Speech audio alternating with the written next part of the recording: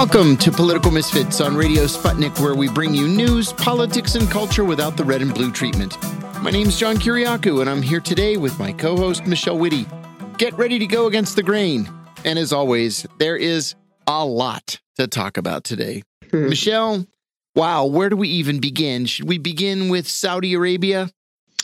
Sure. Yeah, John, guess who's going to Saudi Arabia? Yeah, when I saw it, I just shook my head. Xi Jinping. Mm-hmm. What a totally logical thing to do at the most opportune time. Yeah, precisely. And, you know, of course, probably the least consequential, but not totally inconsequential aspect of this will be, I mean, I think everyone would bet that the Saudis are going to really lay on the pomp and circumstance to demonstrate, you know, how they receive a political figure they respect, in contrast to what we saw with Joe Biden's visit there, which, of course, was a snub, not only in terms of protocol, but in terms of actual productivity of the visit, right? Because he walked away getting nothing less than even what people had expected would be standard. That's right. From the next production increase by OPEC plus. So, yeah, we're going to talk about that.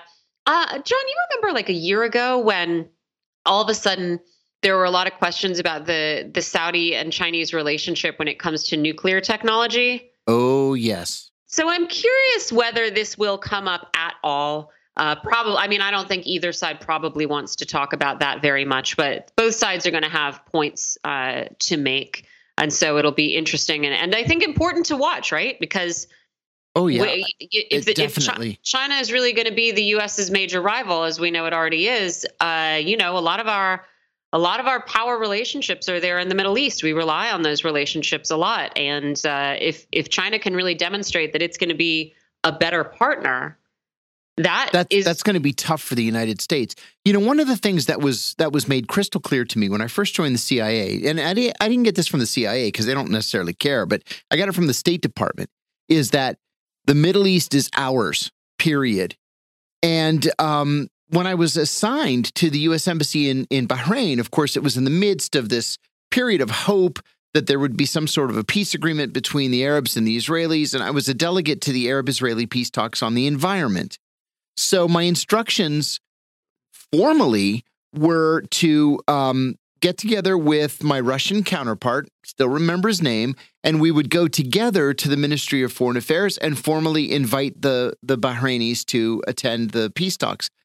At the last minute, and I mean like an hour before I was going to leave the embassy to go to the Russian embassy to pick him up, I was instructed to just ignore him.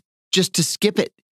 And so I had to follow my instructions. I went to the foreign ministry by myself, and then he called me screaming, swearing, "How could you do this to me? I thought we were friends." And I said, "Man, I'm sorry, but these were my instructions. The instructions are to keep the Russians and the Chinese out because the Middle East is ours." And so this is going to present a challenge. This visit by Xi Jinping, this is going to be a challenge to policymakers at the State Department, because you can't force other countries to only ally with you and to do what you tell them to do. That's not realpolitik. That's not the way the world works. You can, but only for so long and only under certain circumstances, right? I think the U.S. has been doing that for some time and is finding it's more difficult now.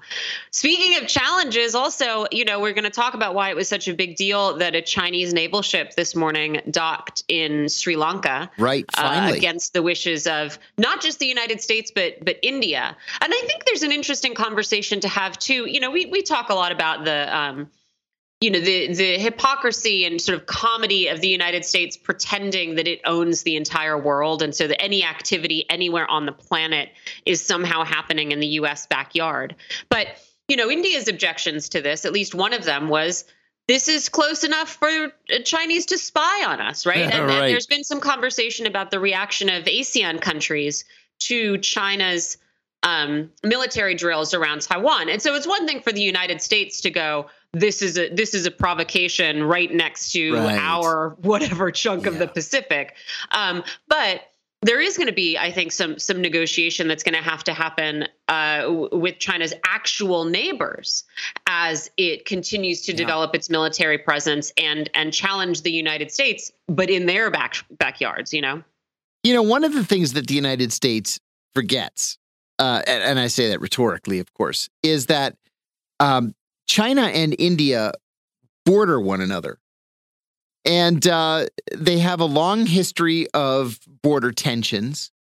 The Chinese, the reason I've been following this Chinese ship thing vis-a-vis Sri Lanka, the reason the Chinese want to dock this ship is to buy food, right? They need supplies. They need to refuel and they need to buy supplies. And the Sri Lankans are more than happy to supply the ship because they're a failed economic state and they need the money. And then you've got the Americans and the Indians all over their backs to try to get them to just walk away from it. It's not fair. Yeah. Yeah. And India in particular is seeing this as a real slap in the face. Oh, yeah. So that'll be interesting to talk about. We also, of course, have more of Donald Trump's legal dramas, both the ongoing ones over alleged financial crimes at Trump Organization. We have their longtime CFO apparently preparing to take a plea deal. But we also have more news about whatever it is exactly that the Justice Department is investigating that led to this raid on Mar-a-Lago. Trump, just as we were leaving yesterday, put out that statement about his passports being taken, which some news organizations poo-pooed, but turned out to be correct. Yeah, that's pretty DOJ dramatic. Gave them back. But there is now this fight over the actual affidavit that was the foundation for this raid, and whether or not the DOJ doesn't want to make that public, presumably because it would make it more clear what exactly they are looking into. Trump would have you believe that he wants all that to be public, so we're going to talk about what all that means. Yes, a couple of points there. First of all, taking the passport is highly unusual. I have a stack of expired passports, diplomatic passports that I've saved as souvenirs from my career because I've been to so many countries. The feds, when they raided my house, they took those, the expired ones, and they let me keep my actual passport. So for them to take Donald Trump's passport with the implication being they're afraid he's going to run away to another country, it's ridiculous and highly unusual. They gave it back. Yeah, and they gave it back. A couple of other points, too. It's the Justice Department, as you noted, that does not want this affidavit out. They say that it would compromise future investigations. I think what they're not telling us, too, is that it's so chock full of classified information that they don't want to risk, improperly redacting it and releasing it. So there are a whole bunch of lawsuits pending right now by news outlets, from the left, the right, and the center. And eventually a judge is going to have to make this decision. But it's coming up. There's one other point, too. So many of the stories that we're seeing about Donald Trump's legal travails focus on this federal case. He still has this tax case in New York. And it seems that Alan Weisselberg, who was the longtime CFO of the Trump Organization, is changing his plea from not guilty to guilty. He's not supposed to go to trial for another couple of months, but both sides asked the court to schedule a hearing day after tomorrow, which means a change of plea. One of the most interesting parts of this to me, though, is a report in today's New York Times. They're the ones who broke the story, saying that Weisselberg has steadfastly refused to cooperate. That he part will of this deal not. Is he's not giving up anything about Trump. No, he refuses. And also, the deal is, it's according to CBS, which is where I saw this, right? It's a deal for 5 months in jail. Right. He's not going to give up any information about Donald Trump. And it's about tax evasion on $1.7 million of income. Correct. That apparently came in the form of perks. Yes. So it could be rent. And look, hey, man, $2.2 million is a lot of money to me. But it is I will be very curious to talk with our guests later in the show about what we are to make of this investigation, at least in this man, right, who's not the same as Trump Organization. We haven't seen that Trump Organization has made any kind of plea deal, so we'll see what that means. But this dude, who was by Trump's side for decades, is going down without giving up any information on the organization, and for tax evasion on less than $2 million. Yeah. Yeah. And, the funny part, too, not funny, haha, but funny, sad, is he faced 15 years in prison. And the New York Times is speculating, as you said, 5 months minus time served. He's going to do about 100 days in a minimum security work camp. Yeah. That's a pretty sweet deal. If you don't have to turn rat, that's a pretty sweet deal. If this is sort of what who knows? Maybe this means they have everything they need on Trump Organization without the cooperation of the CFO. Yeah. Or, if this is the level of crime we're looking at, I'm surprised there isn't more. Yeah, I am too. Very surprised there isn't more. Like all this for 100 days in jail? All the millions of dollars of taxpayer money that was expended investigating and prosecuting? Yeah. For a minor outcome like this, the New York State does this all the time, especially the New York District Attorney, where they'll round up 20 or 30 alleged mafia figures and they'll charge them with 100 different RICO predicates. And it's on the front page of all the New York papers.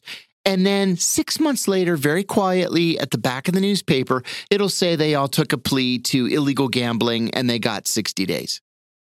They do this all the time.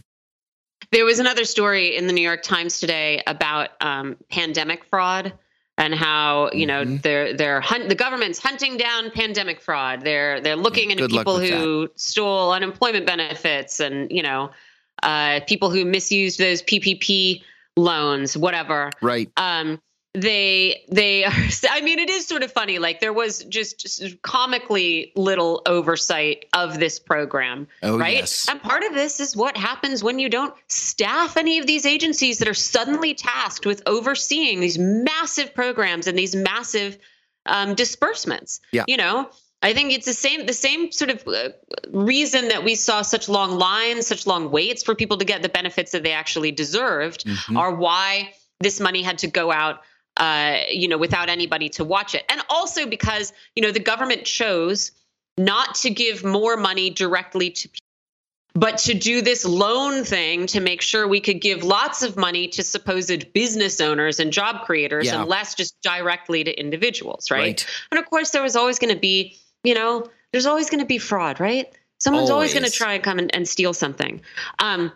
But I think it is interesting. The story notes that the Justice Department has charged people with about $1 billion in fraud so far. It's investigating other cases of about $6 billion more. And an expert that the Times chose to quote said, "Would it surprise me if there was $100 billion, if it exceeded $100 billion in fraud? No. Nowhere in this story is mentioned, by way of context, the Federal Reserve and the trillions of dollars every month that was pumped in to the stock market to maintain the liquidity of the only people in the country who matter." And so what I am really worried about is that, find the people who took an $80,000 loan and bought a Mickey Mantle card with it or whatever. Right. Someone bought a Pokemon card, like I whatever. Saw that. Sure. And a Lamborghini. Hunt down like the biggest people committing the worst fraud, because that does make it hard for people to get their legitimate benefits. But if the story of the pandemic becomes about how, the government shouldn't give people money in times of need because some bad people will steal it, and we're all just supposed to look away from the situation that the Federal Reserve created because no amount of money was too much to ensure that Wall Street didn't feel, any more than a fraction of pain anybody else was feeling, man, that's going to be so sad. And it's going to just further warp our understanding of who, what are the real crimes happening in the United States right now and who are the real financial criminals? Isn't that the truth? I've got a couple of friends who run their own businesses. My best friend from high school being one of them. He has 14 employees, and he was considering taking one of these loans when COVID first first broke out. And he said that when he went to the bank, he went to Wells Fargo and they just wouldn't deal with him. So he went to this little bank and they said, sure, we'll give you the money.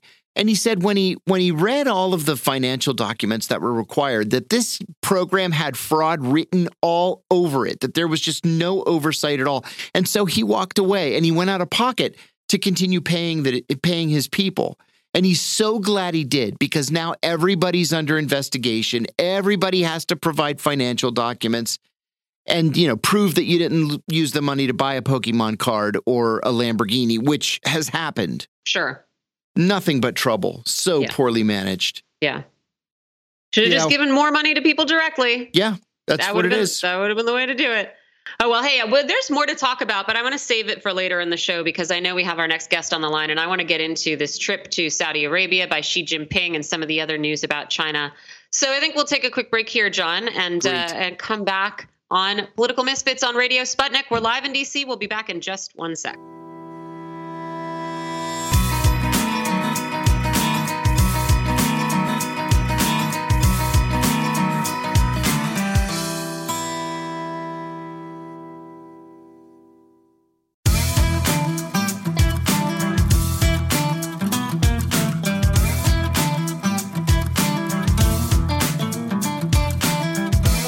Back to Political Misfits on Radio Sputnik, where we bring you news, politics, and culture without the red and blue treatment.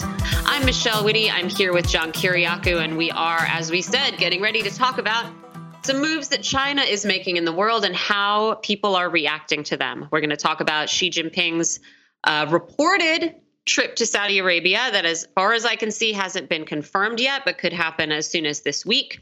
We are going to talk about the Chinese Navy docking a ship in Sri Lanka. We are going to talk about this really underreported trip by a delegation of 30 Muslim majority countries to China's Xinjiang area and why we're not hearing very much about what those people saw. We're going to talk about the response from neighboring countries to China's drills around Taiwan. We're going to get into a lot. And joining us from this conversation is Cynthia Chung. She's president and co-founder of the Rising Tide Foundation, and she's a writer for the Strategic Culture Foundation. Thanks for joining us again, Cynthia. Thanks for having me. So let's talk about this trip of Xi Jinping to Saudi Arabia, which, as I said, I don't know if it's been confirmed since a couple hours ago when I was looking at it this morning, but could happen this week. Of course, the red carpet treatment that Xi will likely get is going to deepen the snub that Joe Biden got on every level during his visit. And Politico story that was writing about this trip said China's aim here is to show that it is actually a better and more reliable partner for the Middle East than the U.S.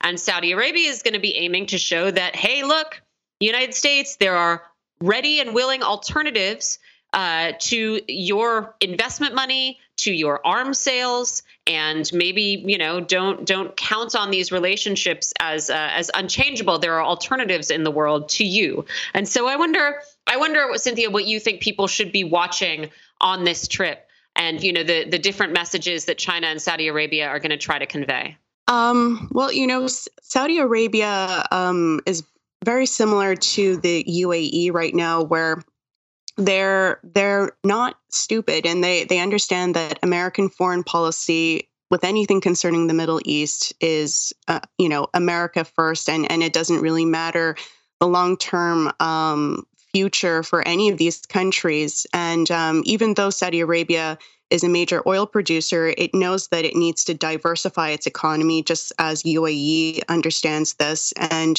they need to increase their infrastructure and their the number of scientists that they have for the kinds of problems they're going to be facing in the future, especially with water shortage, concerns with food production and things like this. And so UAE and Saudi Arabia have clearly tried to, get further into that kind of development and not just be a raw resource producer, which anyone knows is a very volatile situation to be in. So what China is offering for these countries is, it's competition for certain, but it's an actual feasible,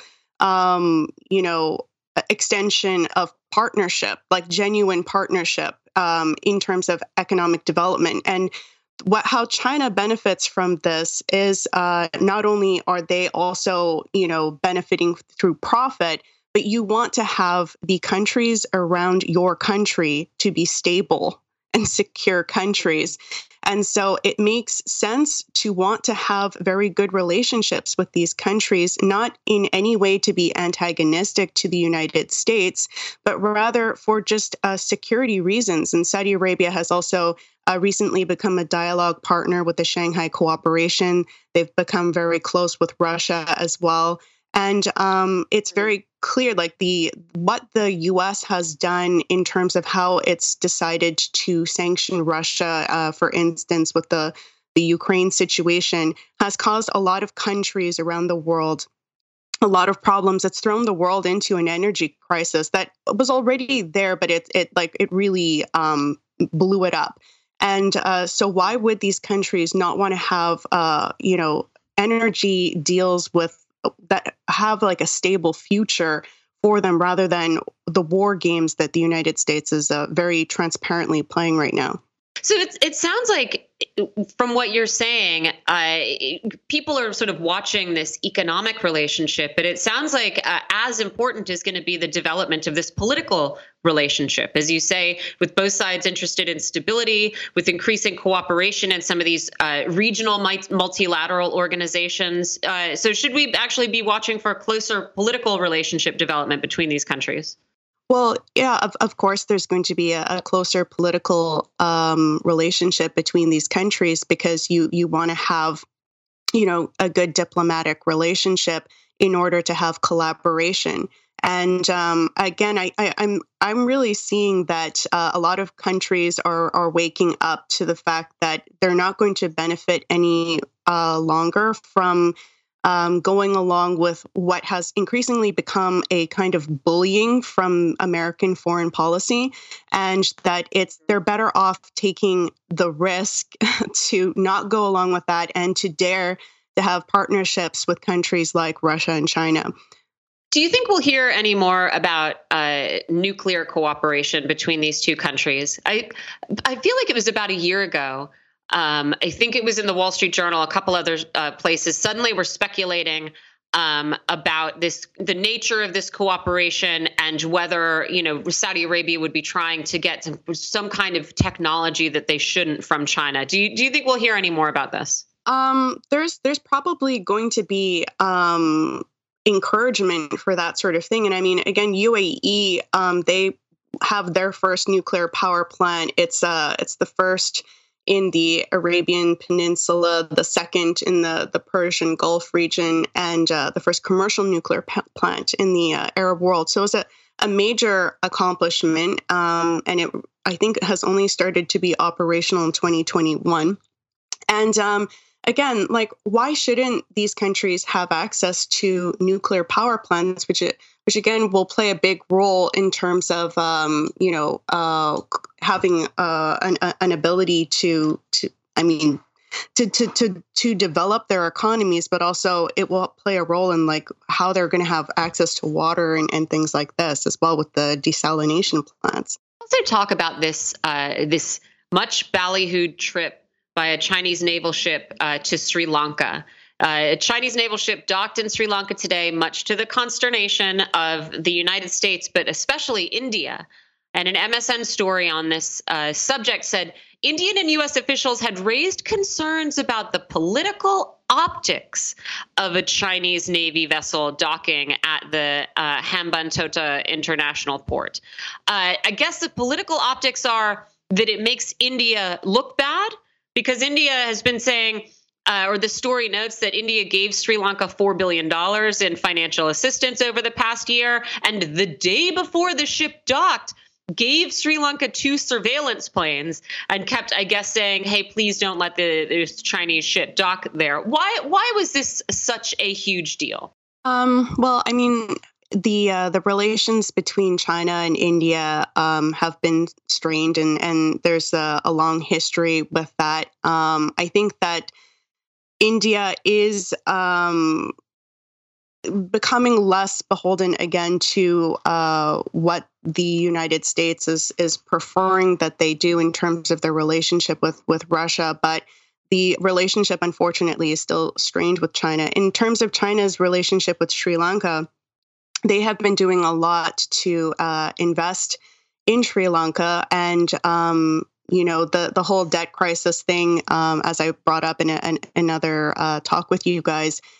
China has only 10% of that debt beholden to them, and the rest of it is really through IMF type conditionalities and so forth. And then this explosion that's going on in Sri Lanka again is connected largely to the volatility of the energy crisis that has been caused again through the U.S. sanctions with Russia. And there seems to be evidence that there's NED operations in Sri Lanka.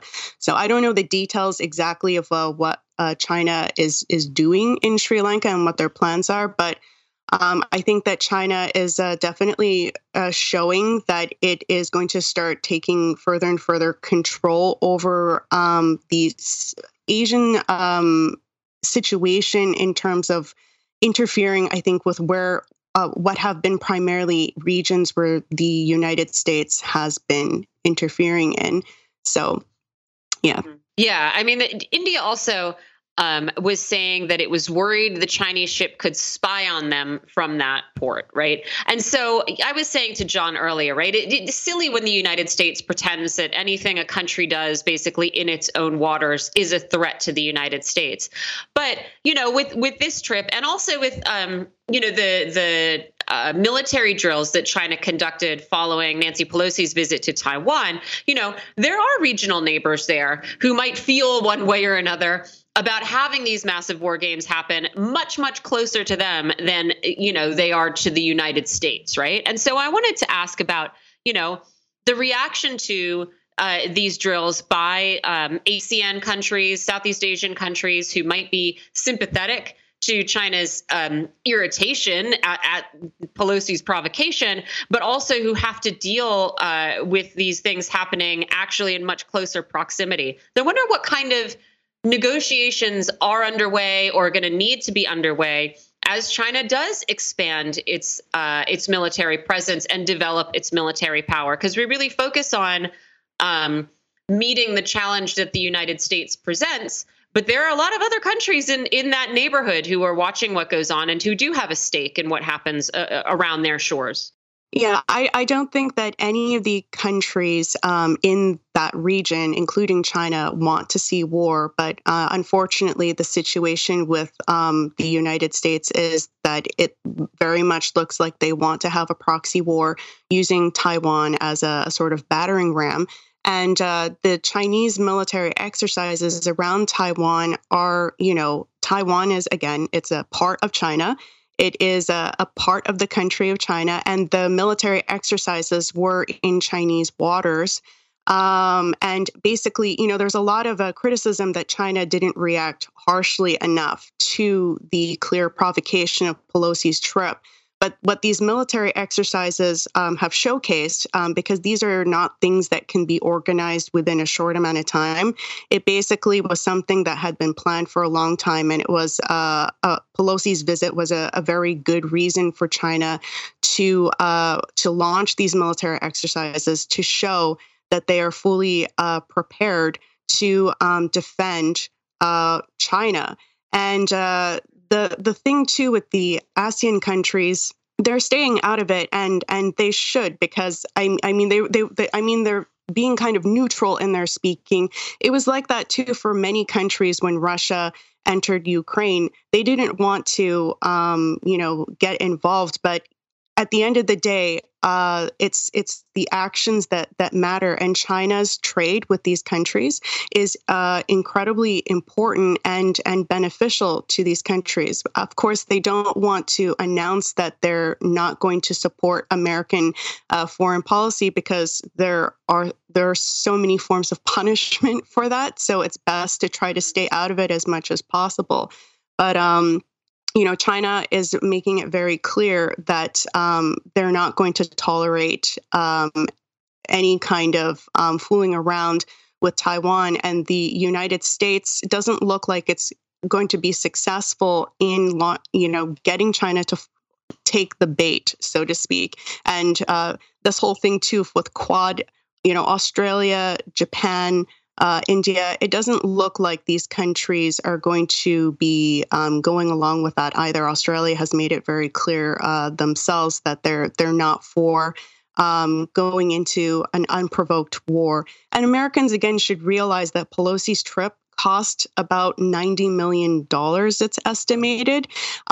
So again, with all of the problems happening within the United States in terms of the economic hardship, people should really be asking what are the actual priorities that are going on right now that kind of money can be spent. And Pelosi most certainly did behind the door, deals there to benefit her own pockets. Yeah, there was some speculation about her son being an unnamed member of that party. Her son also having a bunch of interests in different kinds of mining. I didn't see the confirmation of these stories, but I saw them floating around that, people who were on this trip might have been on not just for sightseeing, but for the opportunity to shake some hands and meet some influential people. Yeah, and at the end of the day, she didn't make any actual promises to Taiwan in terms of like policy or commitment or anything. No, how could she? So, yeah. I want to ask also about this story that didn't get a ton of attention in the West. It happened last week, I believe. It's a visit by 32 envoys and senior diplomats from 30 Muslim-majority countries to China's Xinjiang region, where much of its Uyghur population lives. Xinjiang is where Western countries like to say repression amounting to genocide is occurring among China's Uyghurs. And of course, these several dozen envoys were on an official visit with all of the expected official, itinerary and artifice. And so no one would have expected these delegates to uncover anything that didn't make China look good. But I do think it is worth noting here again how little we hear from Muslim-majority countries about what is or is not happening to China's Uyghur population, right? This declaration from, I think it was 2019, I can't remember the date now, where a bunch of mostly European, definitely all Western countries came together to sign some kind of declaration condemning China for its behavior. None of these are Muslim-majority countries who you would presume are concerned about the fates of their co-religionists. And so I wonder if you could talk to us about this visit and about the fact that you just can't read anything about it. It's I think I saw 2 news organizations actually covering it at all. Yeah, no, it's this in particular is a very strong,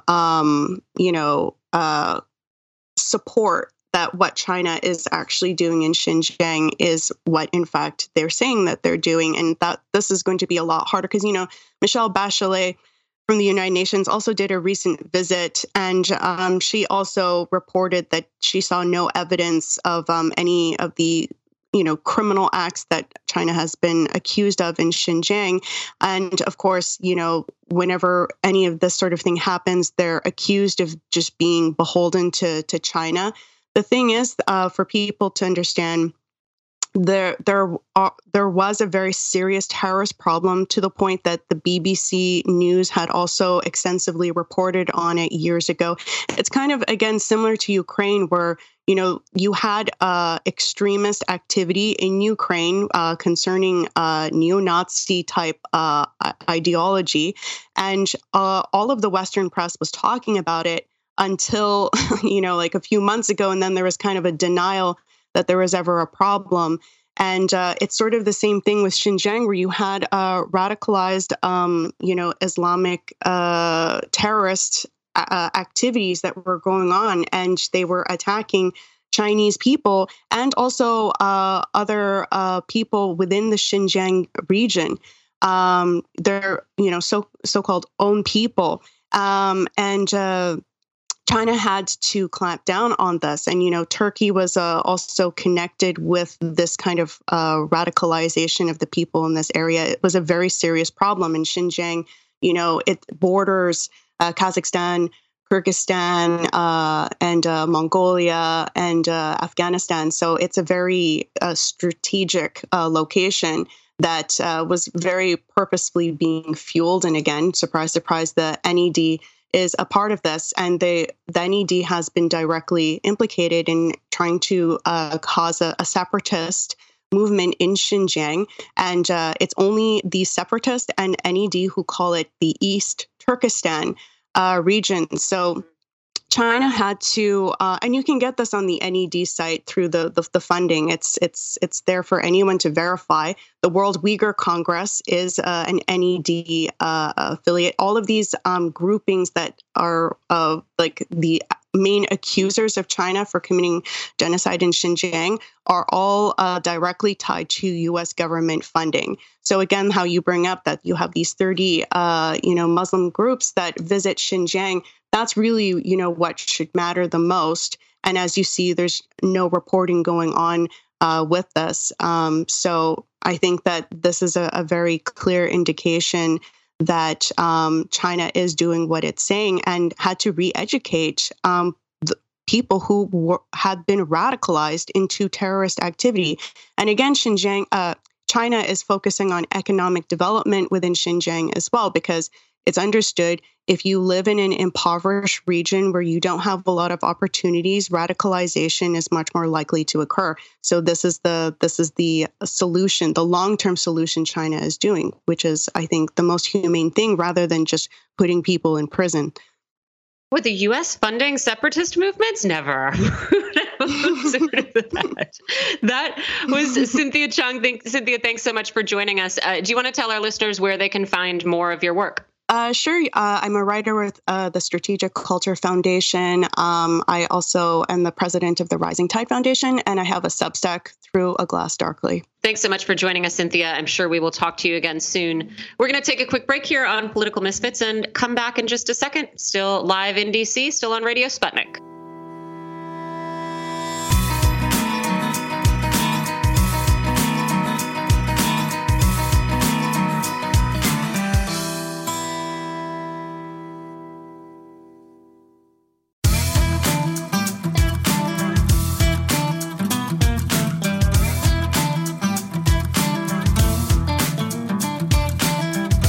Welcome back to Political Misfits on Radio Sputnik, where we bring you news, politics, and culture without the red and blue treatment. I'm John Kiriakou, here with Michelle Whitty. Federal and state prison systems remain in a state of chaos, despite promises of reform at the start of the Biden administration. In Georgia, over the past 18 months, get this, an astounding 195 prison guards have been arrested for job-related crimes, including smuggling drugs and cell phones into the facilities, having sex with prisoners, beating handcuffed prisoners, and gang-related activities. And a prison warden in Nevada was forced to resign this summer after a local television station learned that he had covered up news of a riot in the prison 2 months earlier. In the meantime, the director of the Federal Bureau of Prisons recently resigned. We're joined by Paul Wright. He's executive director of the Human Rights Defense Center and managing editor of Prison Legal News and Criminal Legal News magazines. Welcome back, Paul. Hi, thanks for having me on the show, John. Always a pleasure, Paul. We've seen a lot in the news lately about violence and corruption in prisoners. Here in the D.C. area, we get news about the Baltimore jail. It's in a state of chaos.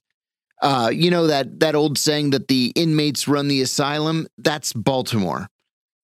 We hear similar stories in Rikers Island in New York. Now the entire Georgia prison system seems to be on trial. Is this something new, or is it just that there is more reporting about it? I'm not even sure that it's either one. I think as someone who's been covering and reporting on these issues for 32 years, it's pretty much been going on the whole time involved in criminal justice news coverage. And it seems to go through kind of ups and downs in terms of, I would characterize our nation's prisons and jails as cesspools of brutality and corruption and neglect. And for the most part, they're stewing and rotting, kind of outside of the public eye. And then periodically things kind of erupt that, they can't keep under cover anymore. But like when you mentioned the thing about, all the arrests in the Georgia prison system, this is happening kind of on a national basis, around the country. But it's almost kind of like the drip, drip, drip of the faucet. A lot of people may not notice the leaky faucet in the kitchen, But after a while, it adds up. It's a difference from, your a pipe breaking and your living room is flooded. This is just the steady drip of corruption and brutality. One of the things that is really kind of off the charts, though, are the number of deaths that are happening in prisons and jails. In Alabama, for example, over 40 prisoners have died so far this year. And oh, my God. Georgia also has a remarkably high death rate. Florida has been averaging around 400 deaths a year. Before they privatized their medical care system in 2014, Florida averaged around 35 to 40. So you've seen a tenfold increase in the number of deaths just in a time period since they privatized their health care. Around the country, this is also being exacerbated by a lot of things. I think you've got decades of neglect by legislators and the governor's office. And some of the things that seem to also be driving this is everyone talks about the problems finding employees and hiring people for businesses and work. And this is actually playing out pretty dramatically in prisons and jails where the guard vacancies, the number of guards they're supposed to have versus the ones they actually have, are running anywhere from 35 to 40 to 50%. And these guard vacancies are actually pretty big problems because, for one thing, it means that guards that remain are often having to pull mandatory overtime. They're pulling double shifts and aren't getting any time off. And I would say that it's fair to say that a lot of the problems, not all of them, but a lot of the problems that you can attribute to prisons and jails, especially related to violence, you can attribute to a lack of staffing. I mean, the reason staff are supposed to be there is to supervise the prisoners. Like when you said that, you've got a situation of the inmates running the asylum. Well, if there's no guards to work in the asylum, the power vacuum and the default is then it reverts back to the prisoners, which usually isn't a very good idea. Yeah. Yeah, you're absolutely right. And we're seeing that, you can pretty much open the paper any random day of the week and see exactly what you've just described. The Bureau of Prisons named a new director 2 weeks ago by the name of Colette Peters. I believe she's the first woman ever to head the Bureau of Prisons. She was most recently the director of corrections in Oregon. Michael Carvajal, the previous BOP director, was a disaster, and the organization's morale and press coverage worsened on his watch. Reason magazine has an article on the end of the Carvajal tenure. They published it about 2 weeks ago, and the beginning of Peters' tenure, saying that Peters can't run away from the BOP's problems like Carvajal did.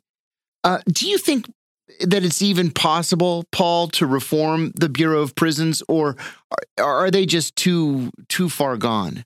I think that part of the problem is when you talk about prison reform and that, the biggest thing has been a lack of will. And the other thing, the directors, sadly, the directors in these large prison agencies, they don't last that long. And everyone in the agency knows that. They figure realistically, even if someone comes in with big reform plans or intentions, they're probably not going to get too far with them because, hey, they're going to be, they're going to be out of there within 2 to 3 years. Also, in the middle of the Biden administration, there's going to be an election.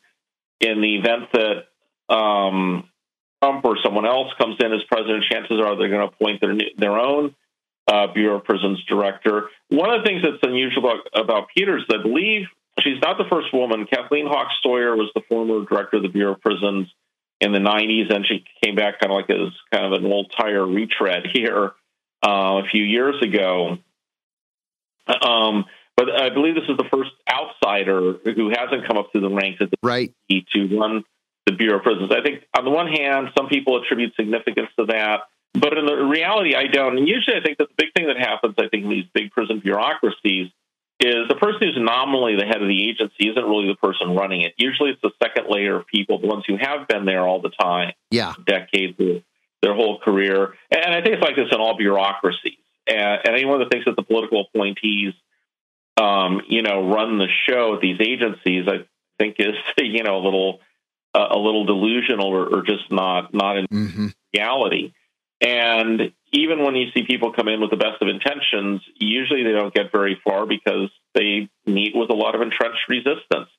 And I also think that a lot of the problems with the BOP coming from a lack of transparency, a lack of accountability. At the end of the day, the Bureau of Prisons has no oversight. No one's actually paying attention to anything they're doing. Yes. And having dealt with prisons and jails around the country, from California, Texas, Washington, the BOP is really kind of unique in the sense that there really is no accountability. If you've got a problem with the BOP, there really isn't any place to go to. And, there's no one. The number of prisoners that die on the BOP's watch, the levels of violence in BOP facilities in their maximum security prisons is as bad, if not worse, than it is in any of these other places. Yeah. And there's no accountability. People don't get fired. People don't. And it's funny because as someone who covers and reports on prison and jail issues around the country, I see the Department of Justice doing investigations, which they're kind of lackluster. They usually don't go anywhere, but they purport to be trying, and they press releases about prison conditions in Alabama and now Georgia and stuff. But prison conditions are as bad, if not worse, in many BOP facilities. Oh, yeah. You see on some of these old TV shows, I've said 100 times, I watch Dragnet and Adam 12 every day when I get home just to decompress. And they're always talking about how these guys they arrest would rather do federal time than state time because the facilities are so much better and the food is better and they can play sports and blah, blah, blah. And none of that's true anymore. None of it. I just don't understand, it's funny to me all these years later that people, preferred to do federal time. They just closed the penitentiary in Atlanta, and you've reported on this in Prison Legal News magazine, and there are stories now finally getting out that one of the reasons that they had to close the place was that it was so overrun by rats that they just finally gave up to the rats. They just couldn't do anything to take care of the problem. And that's not terribly unusual in the federal system. And also the age of the buildings. I mean, it's one of those things that some people seem to think that, you build a prison and you can just run it as a prison for 200 or 300 years. And the reality is that, buildings have an operational life. That's right. There's a reason that skylines of cities change. And the same goes with prisons. And that's one of the things. I mean, the BOP has facilities that are many decades old, should have been retired ages ago, and haven't been.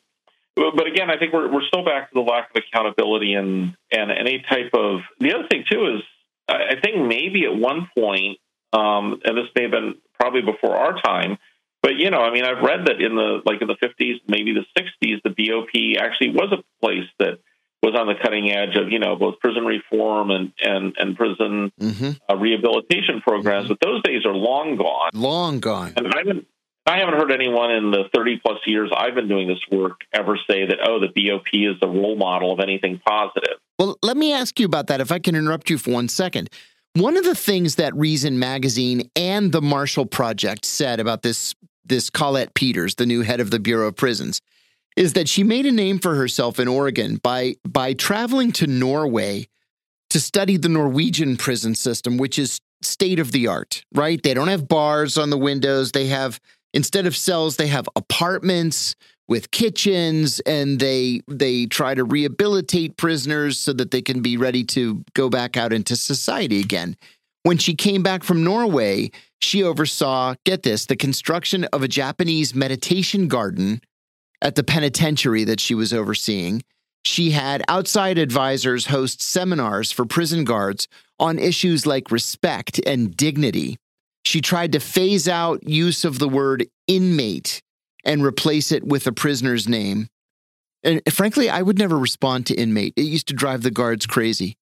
I told one of them once, I'm not an inmate, I'm a prisoner, and you can address me as Mr. Kiriakou. And I walked away. She tried to improve physical conditions. Is it even possible to make these kind of changes on a nationwide scale? I mean, really, this is why she was brought into this job, to enact these broad reforms. But is she even able to do something like that? We are a very, very long way from the Norwegian system. I would say that the big thing is, you need to comply with basic things. Like, first, make sure prisoners have adequate medical care. Amen. Stop killing them.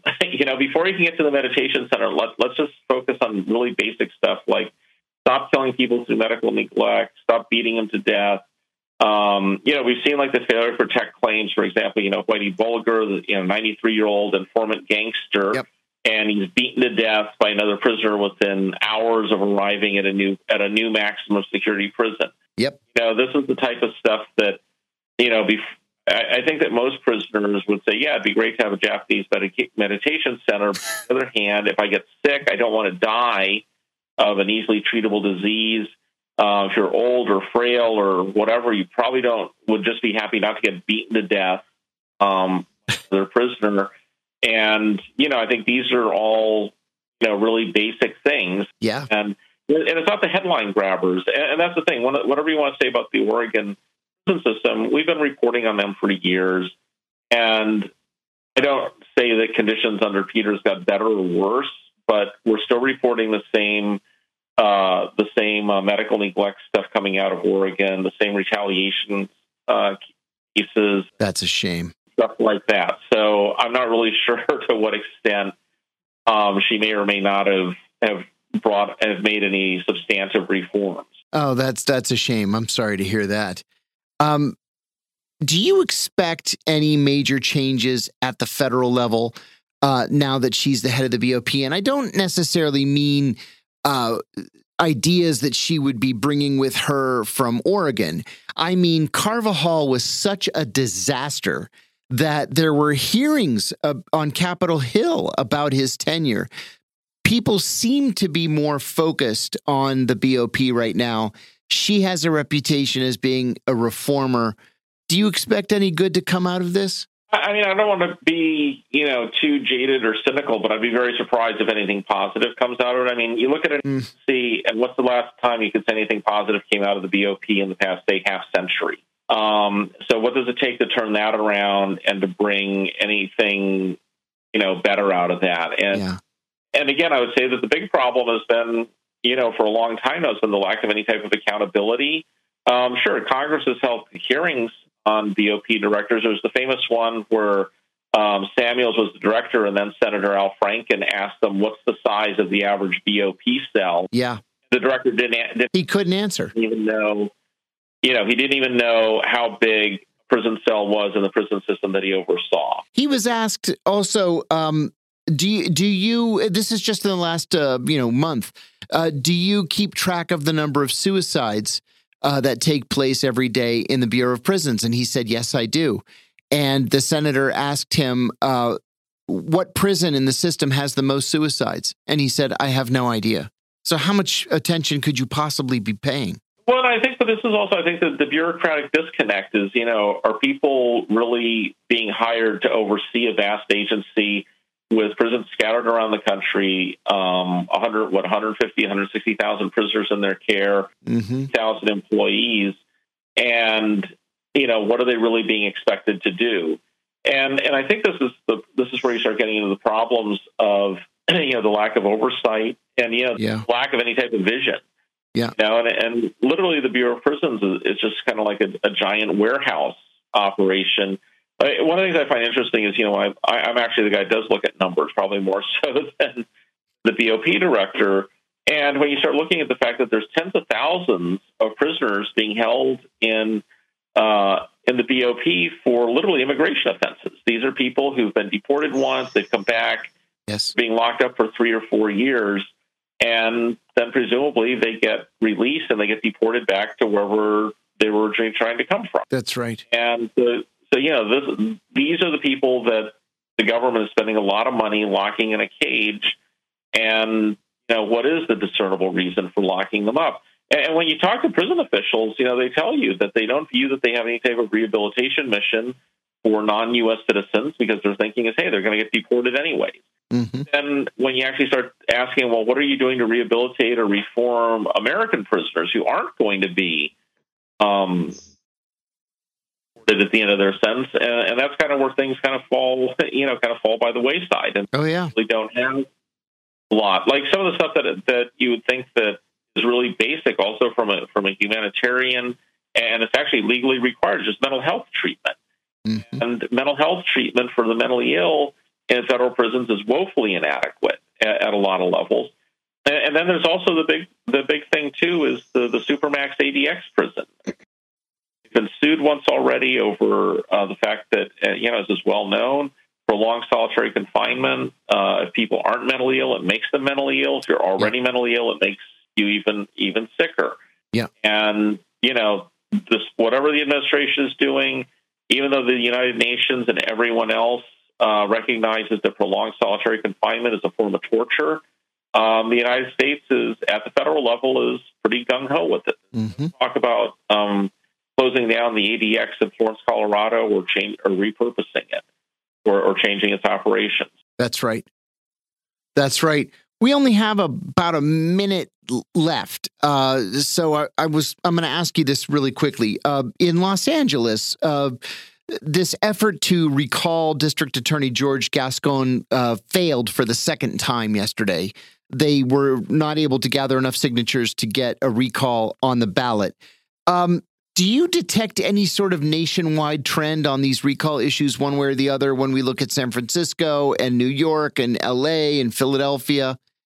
Or is this just city by city? They have different needs and different concerns. I think this is all very much city by city. I think one of the reasons that any type of criminal justice reform is at the policing and the prosecutorial level is so difficult is that because it literally is jurisdiction by jurisdiction.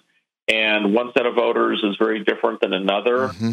And I would have to say is I think in a lot of places, part of the problem I think in this country is for a long time now, as we've kind of pushed away from any type of political or social solution to problems like homelessness or mental illness or the lack of a public mental health care option, people have increased. The government has basically given people only a police state option. Yes. That somehow America can arrest, prosecute, and incarcerate its way out of its problems of social inequality and lack of a basic social safety net. I'm so sorry, Paul.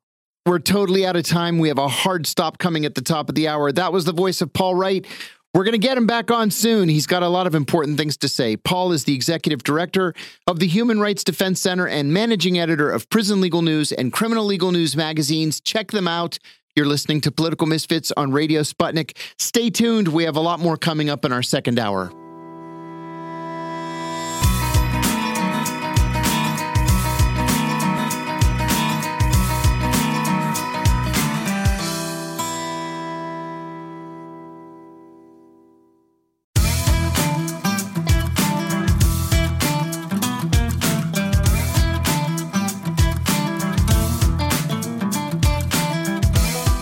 To Political Misfits on Radio Sputnik, where we bring you news, politics, and culture without the red and blue treatment.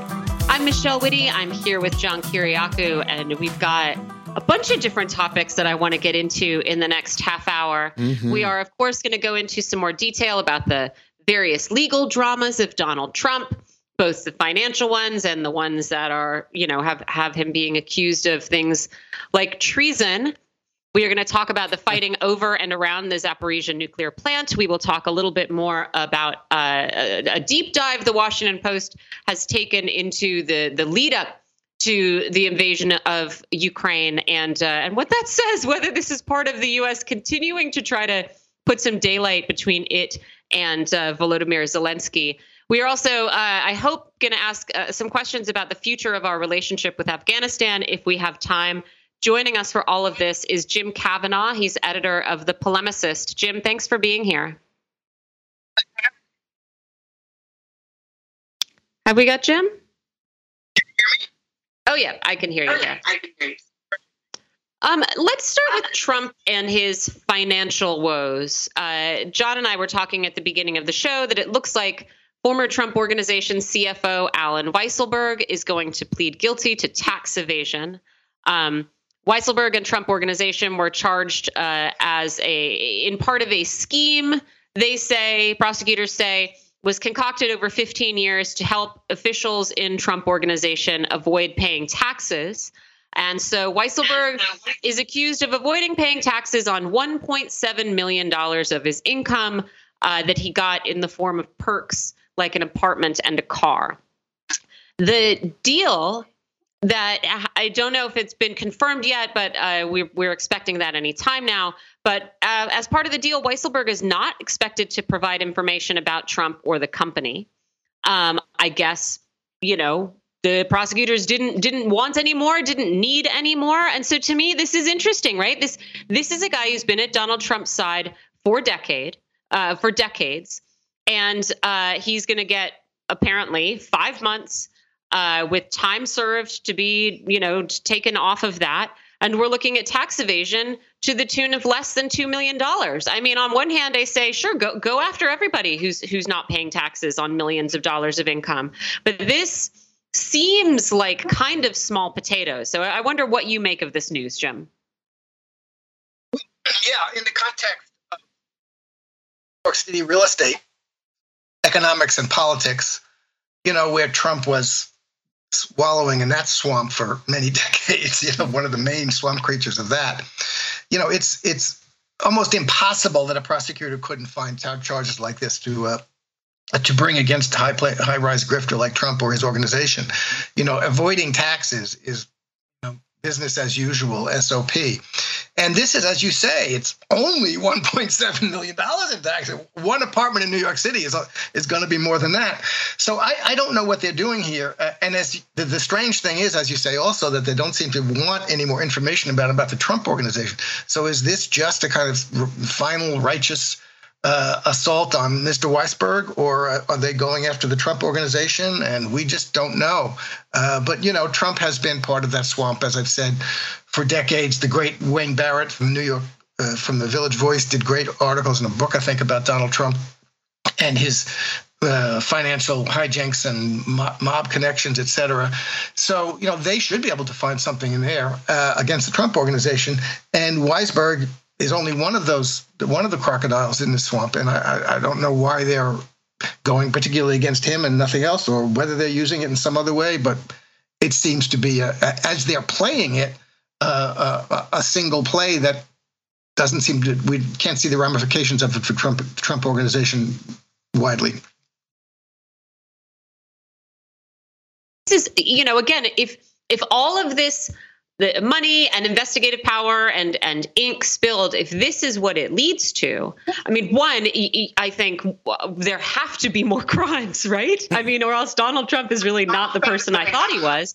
But it also, what does this do to speculation by people who love Trump, no matter what, that anything you say against him, that any investigation into him is by its nature politically motivated? Well, they're going to say that. Largely rightly so. I mean, as I say, if you dig into the finances of large-scale real estate developers in New York and, billionaires, period, you're going to find tax evasion. So the choice of where to go with that and whom to investigate and, search their offices, et cetera, is always a choice that one can say, if you see the difference in doing that in one case rather than another, is politically motivated. Trump got away with this for many decades because he was the donor for the Democratic candidates. My favorite slogan in 2016 was, "I'm not voting for Hillary or her donor."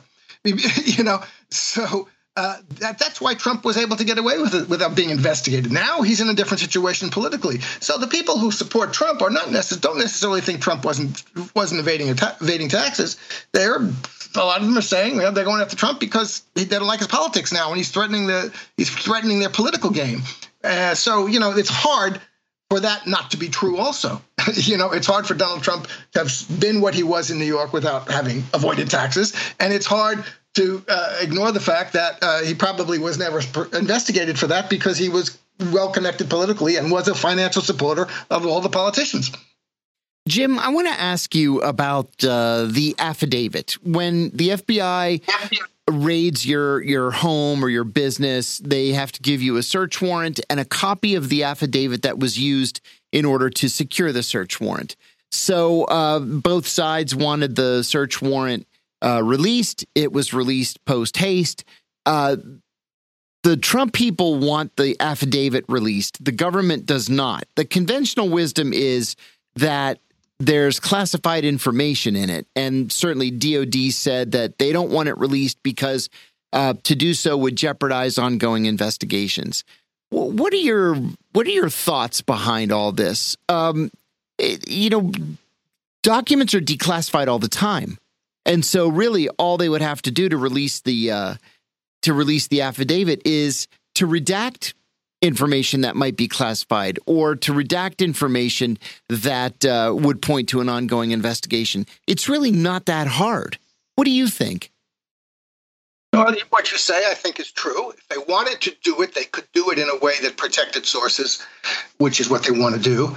Not doing it increases the anxiety level and the frustration level of the Trump team, the Trump defense team, because they don't know where this is coming from.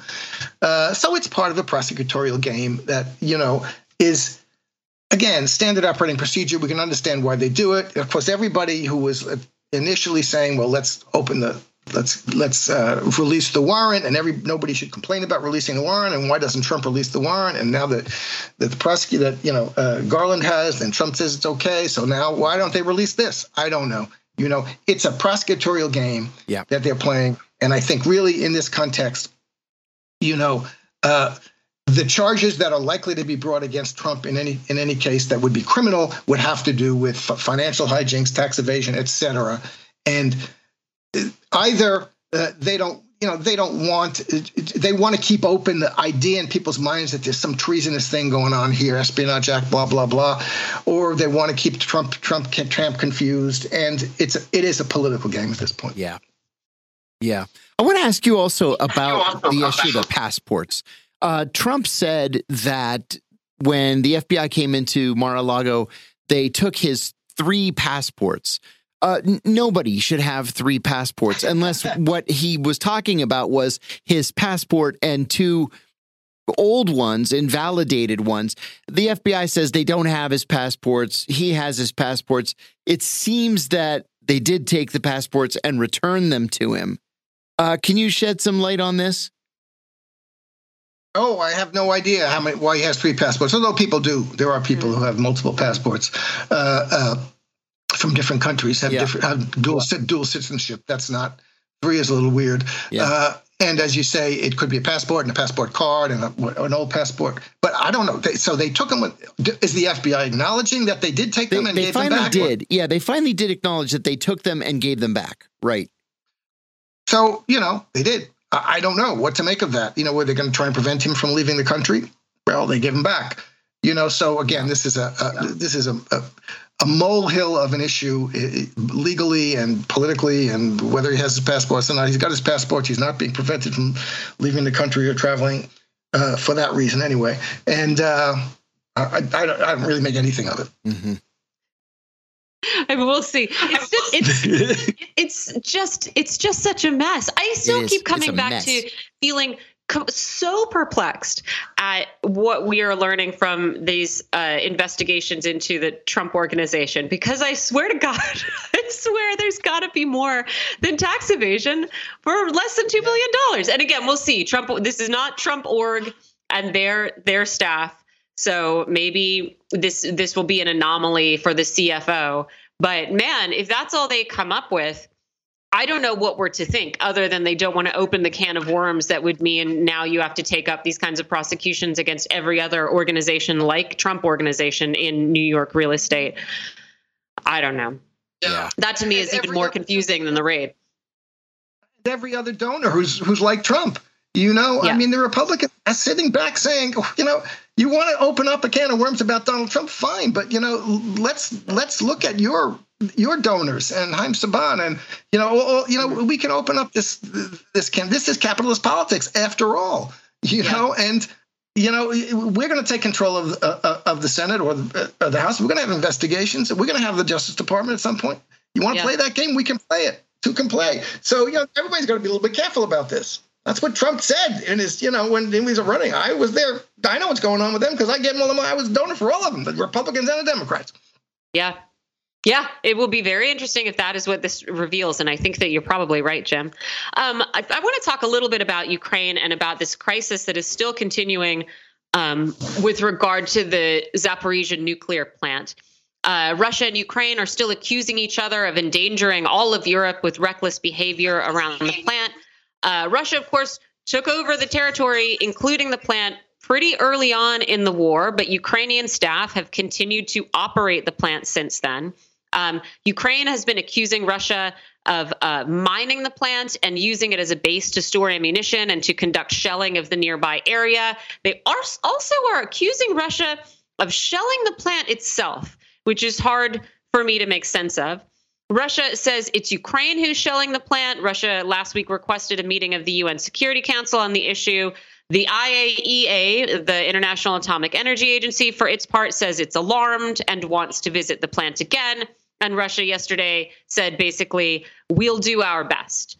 And so, Ukraine kind of understandably is taking the position that the plant will be in danger until Russia withdraws from the area completely, because, of course, that is what they want. Not something that is likely to be achieved anytime soon. And so I wonder what you make of how this danger is being handled by all sides. And again, people have different positions on the war in Ukraine, and people also can, I think, with some justification, take the position that we don't care, it's not our problem. But when you are talking about, the sanctity of a nuclear power plant, then I think you have a lot more stakeholders, whether you want to be or not. Yes, this is a dangerous situation. I think Ukraine is playing this to try and get Russia out of that area. I do not see any reason why Russia would be shelling itself in this situation to cast it as a kind of false flag against Ukraine. They don't need that for those purposes. And the nuclear plant has to be. It should be open to inspected by the IAEA. Definitely, they should go in and they should inspect it. Russia should make that available, make it easy to do. Ukraine should not put any block against that. The United States should not surreptitiously try to prevent that from happening, which I suspect is exactly what's going to go on. Ukraine cannot make a condition for that the Russians have to leave the area first. That's not going to happen. You can't ask for the war to be settled before you deal with this. This should be dealt with. And Russia is either letting the plant operate and not using it in a way that endangers it. If it were using it for weapon storage or for a base of attacks, that would be a bad thing, and they shouldn't do that. And Ukraine has to not try and use this as a pawn to get the Russians out or to, create an emergency, because Ukraine is the one that needs to create a disastrous emergency that might get NATO more involved, that might demand, a military attack on that area to get the Russians out or whatever. So I'm very suspicious of this. And it's extremely dangerous because, the shelling a nuclear power plant is not a good idea, and it can hurt tens of thousands of people, at least in the area. Yeah. I also wanted to get your thoughts on this big piece in the Washington Post today about how it's sort of about the run up to the war from a U.S. NATO perspective and from many anonymous perspectives. But it wants us to believe that the U.S. struggled to convince allies, including Zelensky, that Russia did indeed intend to start a war. It includes more bragging about how deeply the U.S. had penetrated Russia's political leadership, intelligence, and military, which might make it difficult to explain how for months we've also been told by these same people with this supposed deep penetration that Ukraine is winning the war. It notes that Biden had grave concerns about Zelensky himself, who the piece says had lost public standing in part because he failed to make good on a promise to make peace with Russia. And so, what is this? Is this more of the U.S. trying to distance itself from Zelensky? We've seen some efforts that look like that with some whispers to Tom Friedman in the New York Times and some other statements coming out of this White House expressing, a lack of confidence in Zelensky personally. What is this? And also, we've talked about there's a little bit of back and forth between what appears to be the U.S. Intelligence Department and the U.S. Defense Department, with the Intelligence Department wanting to brag about all its many accomplishments in the sort of theater of war in Ukraine, and the DOD, trying after these reports come out to walk them back because, the CIA and bragging about its great, directing Ukrainian weapons, like we're responsible for the deaths of Russian generals, is going to walk NATO into a war if it doesn't watch its mouth a little bit. So what are we to make of some of these stories? They have lied about this and admitted they've lied about this war from the beginning. They've said, we're making up a narrative that, some of the things we say aren't necessarily true. We don't necessarily know that they're true, but we need to say them anyway. They've actually admitted that, in mainstream press.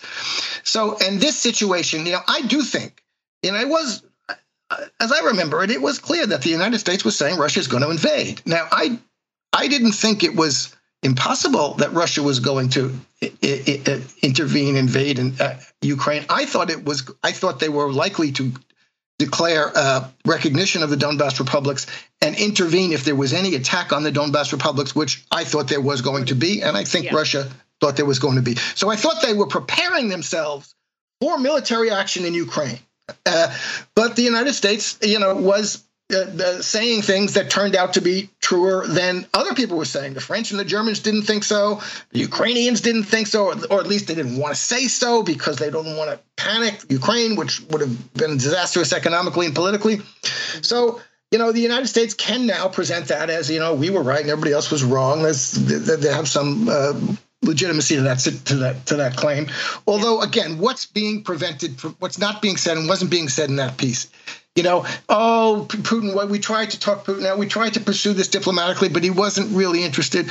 Well, what, and they say, and in January, I think it was, they had the negotiations, and it was for Putin the last stand. He was saying, look, this is our deal. You've got to know Ukraine in NATO. You got to back NATO out of these countries that came into NATO in Eastern Europe since 1997.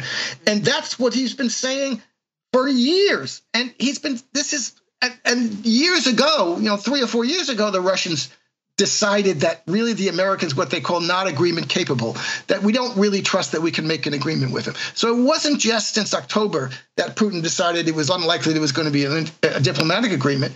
They concluded, because of what the United States did with the eastward expansion of NATO, which they had promised not to do, because of what Zelensky did and the Ukrainians did with the Minsk agreement, and the Americans and the Europeans by default in not, enforcing the Minsk agreement, and Zelensky in turning his back on it and getting into power and saying, we're going to take back Ukraine. In the months before this, in 2021, it was, we're going to take back Crimea. We're not going to give up an inch. And they explicitly said they weren't going to abide by the Minsk. We're going to take back Donbass. So that's what Putin had to deal with. And he had made up his mind, I think, that if I don't I'm giving one final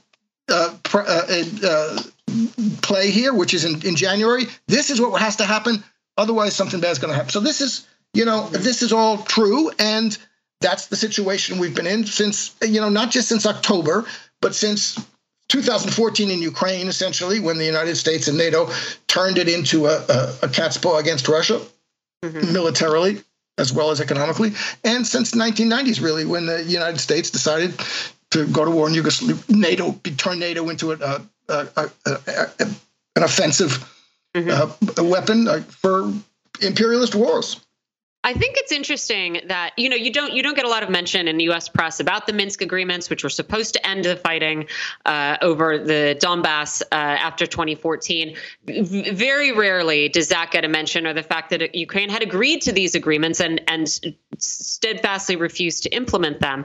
And so I think it is interesting that peace with Russia, this sort of euphemism for this complicated process, gets a mention here, but the U.S. is really distancing itself from any role in blocking that, right? It's all on Zelensky now.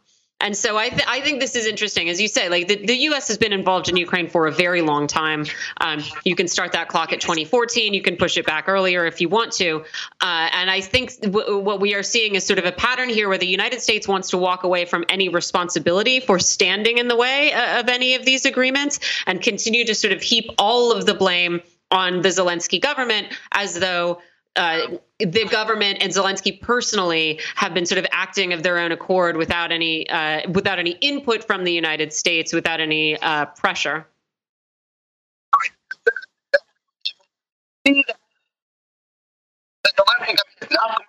succeed in what it wants to do. And they're in a very difficult position, the Americans, because, they're talking as if they're going to help Zelensky win, and that they back Zelensky 100%, but they know he's not capable of doing it. And they want to be able to have them put themselves in a position where if he does fail, and it's clear that he fails, well, it really was his fault, and we tried to do other things. They want to do all that. But it's very difficult to do when everybody's running around saying, oh, we're backing you 100%. We're not going to let you go down at all. We're in this till the end with you. So they've got themselves in a bind about this. And I don't really know how they're going to get out of it. And I don't know how Zelensky's going to get out of it. Because a resolution is going to come here that is clearly going to be a loss for one side or the other. And it's almost 100% certain that it'll be a loss for Ukraine of territory, of more territory than it would have, and a much worse loss than the Minsk agreements would have. What they're going to be trying to do now is to reinstate the Minsk agreements. And Russia is not going to have it. There's not going to be a Minsk 3. And really what they're going to lose now much more territory. They're going to lose Kherson. They're going to lose Zaporizhia. They may lose Odessa. So this is going to go on until the Russians are satisfied that they have what they need to protect themselves from any more of this stuff going on. And how are the Americans going to get out of this looking either like they haven't abandoned Zelensky or Ukraine, or they've just accepted a loss? And it's very, very difficult, right? Which makes this a difficult situation. It's all his fault. Actually, we tried, we did our best, but we couldn't work with this man. I think that's what this sort of slow softening up process is. Hey, Jim, while we have you, I just wanted to ask you a little bit about some of the suggestions our biggest media outlets have for our future relationship with Afghanistan. The Washington Post had an astonishing editorial yesterday talking about what our future approach to Afghanistan should be. The Post says, looking at a country where the prospect of famine is widespread, the Post writes, our priority should be preventing Afghanistan from, again, becoming a base for terrorist attacks. So an extreme sort of moral callousness on display right there. But the way that we're supposed to prevent Afghanistan from becoming a site of terrorism is for the Biden administration to tell the Taliban that the U.S. can and will take out more targets in Afghanistan if necessary, and that continuing to host extremist groups will mean we're not going to recognize your government. The White House should also leverage exposure of ongoing ties between al-Qaeda and the Taliban to seek greater counterterrorism help from countries such as Pakistan. Sorry, Jim, it is insane to me that the Post is saying a good way to prevent terrorism is to continue to do random drone strikes in a country whose government you won't recognize, and to keep pressing Pakistan to work with us as a trustworthy partner. I mean, where have you been for the last, let's say, 40 years? Does this make any sense to you? Going back, exactly as you say, let's start all over again, right where we started before. Let's get the Pakistanis involved, and we're going to take over. We're going to control Afghanistan through the Pakistanis. And there'll be no involvement with what they call terrorist groups or whatever, I mean, excuse me, but the way you deal with a country is, first of all, give them their money back. Yeah. Secondly, we're not going to attack you. We're going to encourage you to, have a more democratic society and treat women better, et cetera. But, we're going to have decent, respectful relations with your country. And we're not going to try and bully you into and especially, the United States talking about harboring terrorist groups and what is going on in Syria? The United States is protecting the Syria, is arming and protecting the Syrian government, protecting ISIS from the Syrian government. They're continuing the war in Syria with ISIS and Al-Qaeda, whom Jake Sullivan said Al-Qaeda is on our side in Syria. Yeah. So the United States is in no position to be preaching to other people and punishing them for doing the same things that the United States is doing. And, we spent what the United States policy to Afghanistan should be. We'll give you back your money and some reparations for what we did to you for 20 years. And, we'll try to figure out a way to have decent, respectful relations that we are not preaching and demanding of you how to act.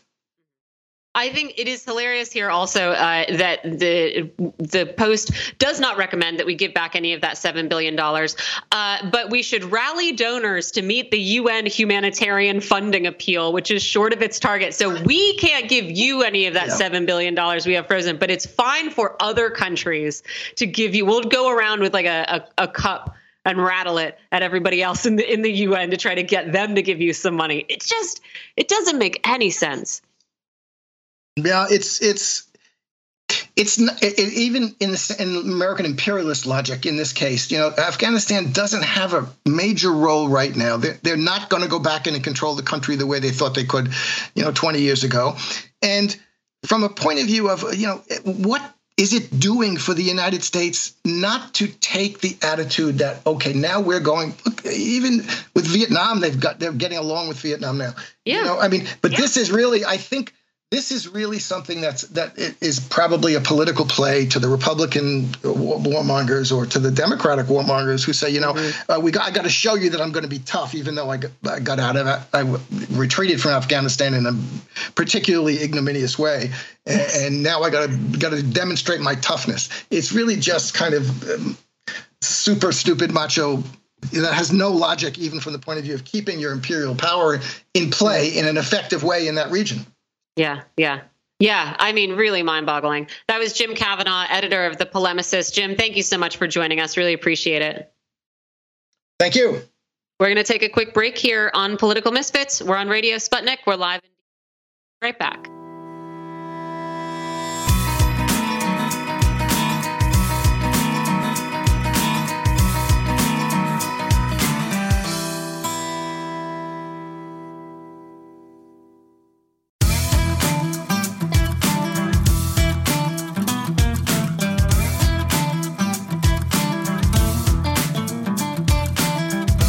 Welcome back to Political Misfits on Radio Sputnik, where we bring you news, politics, and culture without the red and blue treatment. I'm John Kiriakou, here with Michelle Whitty. We're going to talk about politics. There are some important races going on today, and we're going to discuss those races with Rae Valencia here in the studio. Rae is a Sputnik News analyst and the producer of this show. Rae, there was a piece in the Washington Post that just made me so angry, I just wanted to shout. And it was talking about Liz Cheney. Liz Cheney's going to lose today. She's in a tough race. Polls show her getting about 24%. She's begging Democrats, or she had been begging Democrats, to switch parties so they could vote for her in the Republican primary. She doesn't have a prayer. She's going to lose this race pretty handily. And her dad, Dick Cheney, the notorious Prince of Darkness, former Vice President Dick Cheney. I think people are forgetting this somehow. He did an ad for her, which helped her not one iota. And the Washington Post ran an opinion piece a couple of days ago saying that that Dick Cheney was the cause of Liz Cheney's demise, that a lot of people are underestimating just how unpopular Dick Cheney remains all these years after having served as vice president. He was not just vice president, he was sort of de facto president when he served under George W. Bush. And he was really the father of the torture program, the secret prison program that the CIA ran, the illegal international renditions program. And like many of the senior CIA leaders of that period, he's never made any apology for the decisions that he made. I remember going to Barack Obama's inauguration in 2008. And I've been to a whole bunch of inaugurations, right? I've lived in Washington for 40 years, and I like to take my kids. They're historic. They're fun. And I had never been at an inauguration until 2008 when the outgoing president and vice president were introduced, and the booing was so loud that it drowned out any other sounds. That's how much people hated Dick Cheney and just wanted him to go. Well, he's back, and he's trying to help his daughter get reelected. What are your thoughts on the race today in Wyoming? Well, I guess the ads narrowed the gap a little bit, but there's no way that she's going to win. I think a lot of folks in Wyoming remember, 9/11, and then there's the Republicans that support Trump. Yeah. So I don't see how she's going to be popular with independents that are disillusioned over Cheney. I don't see how she's going to be popular with Democrats who she's been courting to come over and vote for her. Yeah. I don't know how many Democrats really forgot about the Prince of Darkness.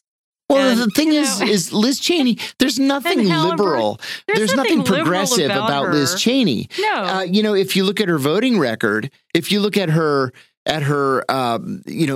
percentages by the Americans for Democratic Action or the AFL-CIO or the ACLU, she's a solid conservative Republican vote. Solid. And whether she liked Donald Trump or not, she voted with Donald Trump 90% of the time. She's trying to make a distinction without a difference. That's right. And so another important race, just to jump in here with that, is Secretary of State in Wyoming is on the ticket today on the ballot. Apparently, the current Secretary of State is retiring. There's an open seat. And guess what? There is a Trump endorsement in the race. And that gentleman seems to be leading. There you go. So just to remind everyone that any one of these states that has a Secretary of State, and a governor that's willing to go along could upend the election in 2024. Yeah. So it's just like an interesting thing. I guess I've been obsessed with Secretary of State races. They're important races and usually overlooked. And I think we've got a couple of Liz Cheney ads. Oh, yeah. So, is that right? The Liz Cheney, the price I'm willing to pay. So this is really interesting to me because in running political ads, I often think about who is the audience here. Because she's not mentioning anything about what she wants to do as a congressperson for the constituents of Wyoming. It's an ad she's running basically against Donald Trump running for president in 2024. And it's known as the price I'm willing to pay. It was so popular online. It went viral. Initially, she just aired it in Wyoming. Now it's all over the internet. And guess what? This week, it's going to air on Fox News on some of Donald Trump's favorite shows, Sean Hannity and Fox and Friends. Yeah, they better get a move on because the election's today. Okay, so let's roll. Why don't we listen to that clip? Yeah, let's roll Cheney. Liz Cheney. As election day nears, I want to talk to citizens across our great state and all across our country. America cannot remain free if we abandon the truth. The lie that the 2020 presidential election was stolen is insidious. It preys on those who love their country. It is a door Donald Trump opened to manipulate Americans to abandon their principles, to sacrifice their freedom, to justify violence, to ignore the rulings of our courts and the rule of law. This is Donald Trump's legacy, but it cannot be the future of our nation. History has shown us over and over again how these types of poisonous lies destroy free nations. Like many candidates across this country, my opponents in Wyoming have said that the 2020 election was rigged and stolen. No one who understands our nation's laws, no one with an honest, honorable, genuine commitment to our Constitution would say that. It is a cancer that threatens our great republic. If we do not condemn these lies, if we do not hold those responsible to account, we will be excusing this conduct, and it will become a feature of all elections. America will never be the same. Nothing in our public life is more important than the preservation of the miracle given to us by God and our founding fathers. Nothing. We even got a little religion. Here's my pledge to you. Wow. I will work every day to ensure that our exceptional nation long endures. My children and your children must grow up in an America where we have honorable and peaceful transitions of power, not violent confrontations, intimidation, and thuggery, where we are governed by laws and not by men, where we are led by people who love this country. I'd vote against her just because this commercial's so long. No matter how long we must fight, this is a battle we will win. Millions of Americans across our nation, Republicans, Democrats, Independents, stand united in the cause of freedom. We are stronger, more dedicated, and more determined than those trying to destroy our republic. This is our great task. I guess we can cut that. Plenty. Yeah, that to me is right? not an effective ad. It's not an effective. What does it have to do with running for Congress? Nothing. And the music sounds like it's from a funeral home, and she's just not convincing. You know, she's not really talking about issues other than at the most esoteric level. And listen, most people have already made up their minds. You can't run this just in the days before the election. You're not going to convince anybody. It's already done. It's already done. Yeah. So I don't know. I wonder too how much money she's raised. I should have looked and I didn't, but I'd be interested in how much money she's raised. She hasn't gotten any major endorsements, and she's a longtime incumbent.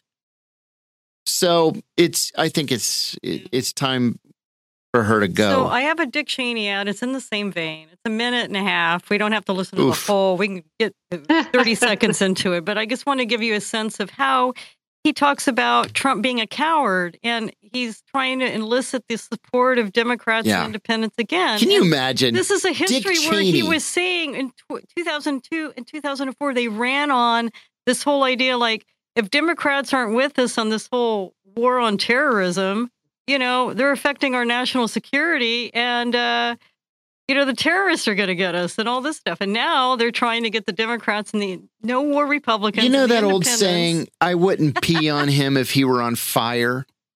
That's how I feel about Dick Cheney. And it's amazing to me that Dick Cheney has the unmitigated gall to ask Democrats to switch parties to vote for his daughter. Like, why? Why would they? I don't understand. Let's listen to that clip, at least a part of it. Part of it, yeah. In our nation's 246-year history, there has never been an individual who is a greater threat to our republic than Donald Trump. He tried to steal the last election using lies and violence to keep himself in power after the voters had rejected him. He is a coward. A real man wouldn't lie to his supporters. He lost his election, and he lost big. I know it, he knows it, and deep down, I think most Republicans know it. Lynn and I are so proud of Liz for standing up for the truth, doing what's right, honoring her oath to the Constitution, when so many in our party are too scared to do so. They're just trying to bore people into not going to the polls. Amazing. Yeah, that's it's the same funeral home boring, music. But it's like so much hypocrisy in it because he's talking about the very thing he was criticizing the Democrats for, you know, several years ago. I think this is a little bit better than the previous one, only because I think the only thing you can, like, people who like Donald Trump have decided you're not going to show them something that's going to make them decide they don't care about him and they don't want to vote for him, except maybe there is a little bit of hay to be made with this idea that Donald Trump called people to the White House on January 6th, and he is letting them go down. He lied to them, and now he's letting them take the punishment that he's not going to get. Maybe for people who, you know, actually know someone who is being prosecuted for their part in that riot or something, maybe there's something to that. But and so he sort of invoked that here. But that's the only. I mean, that's slim hope. Yeah, I agree. You know, it's funny on a national scale. It might be, things might be turning a little bit. Laura Ingraham, that just awful, horrible host from Fox News, was talking about Donald Trump last night on her show and said that maybe it's time to turn the page. That's the first time she said something like that.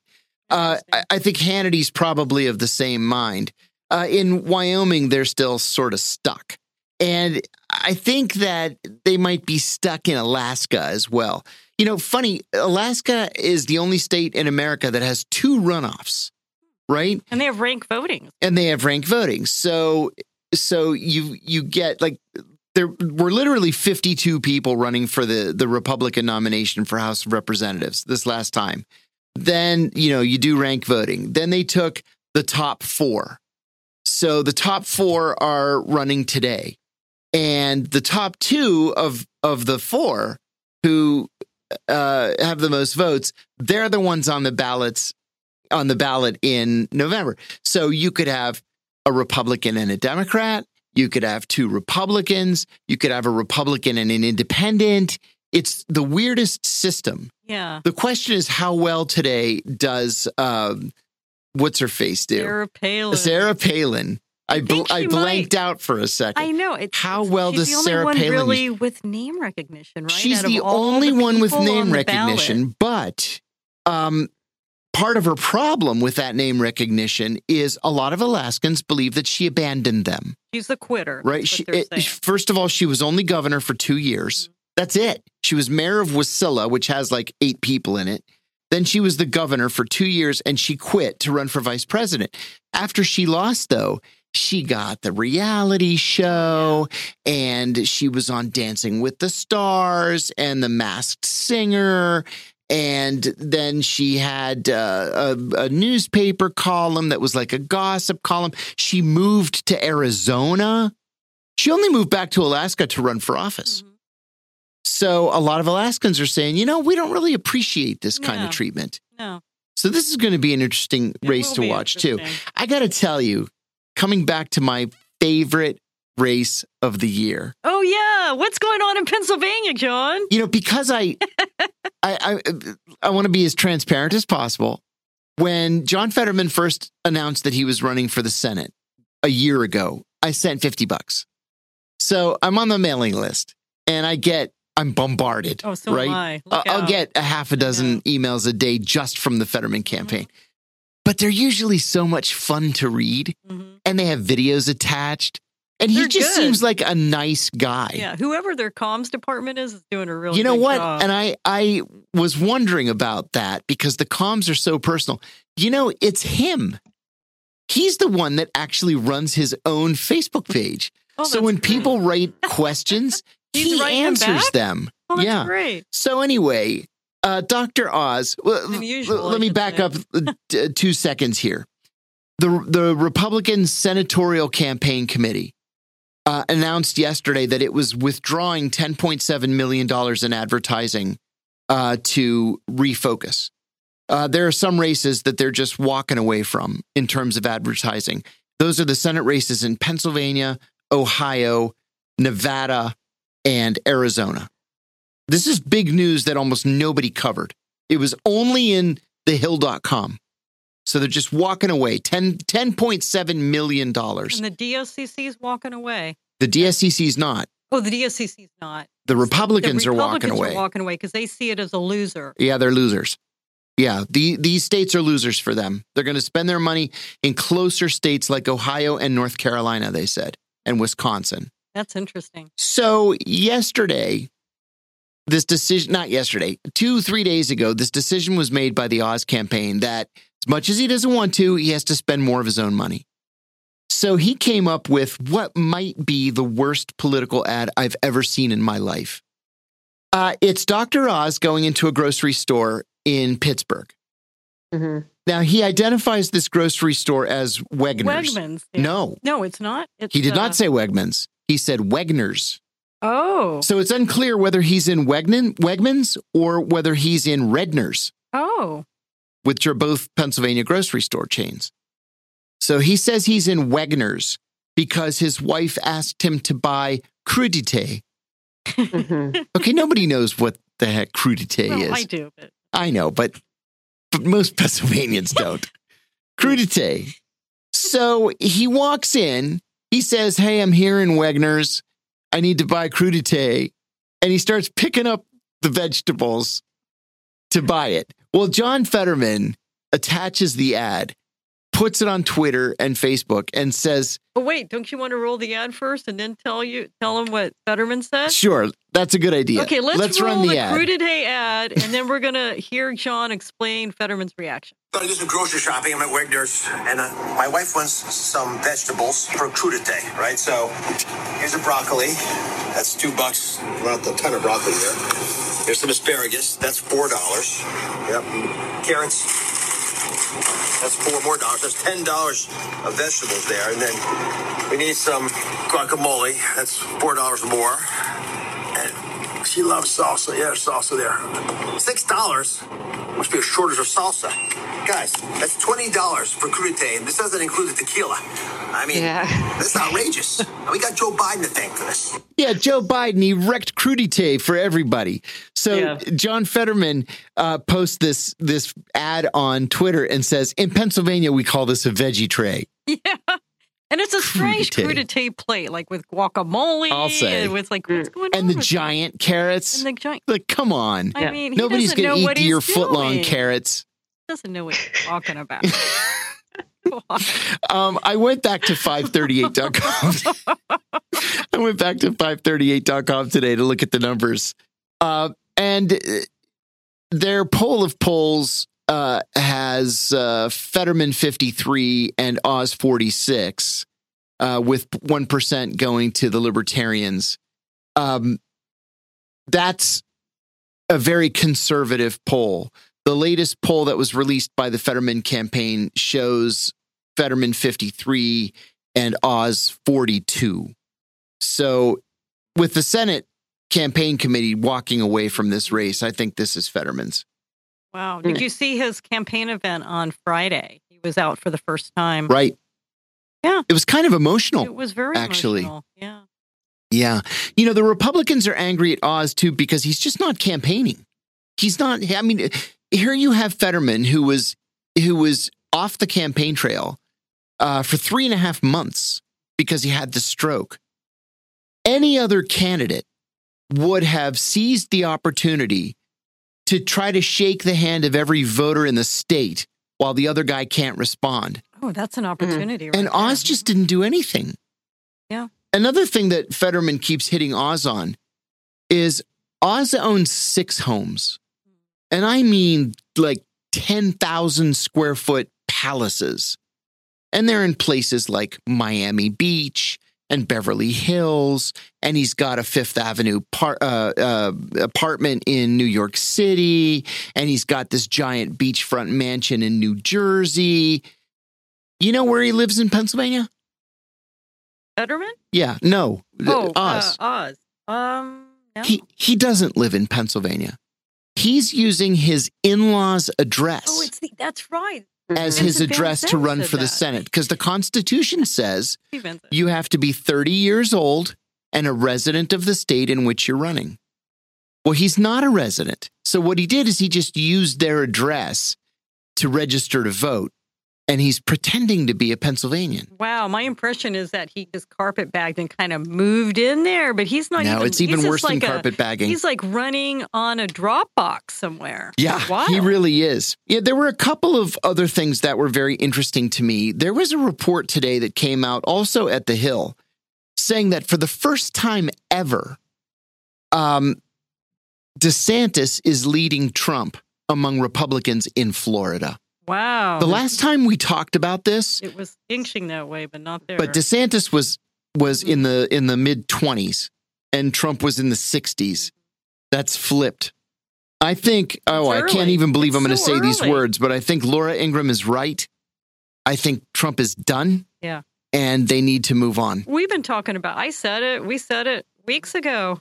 Yeah. That there's this kind of inflection point, right? That's right. And he's still the most popular Republican, but, there's been a lot of this kind of type of Republican before. Mm-hmm. That's right. George Wallace. This has happened before. I mean, it's not like, and there'll be another Trump in the future. Yeah, there will. There was Huey Long, and then there was George Wallace. And even before Huey Long, there was Father Coughlin. I mean, these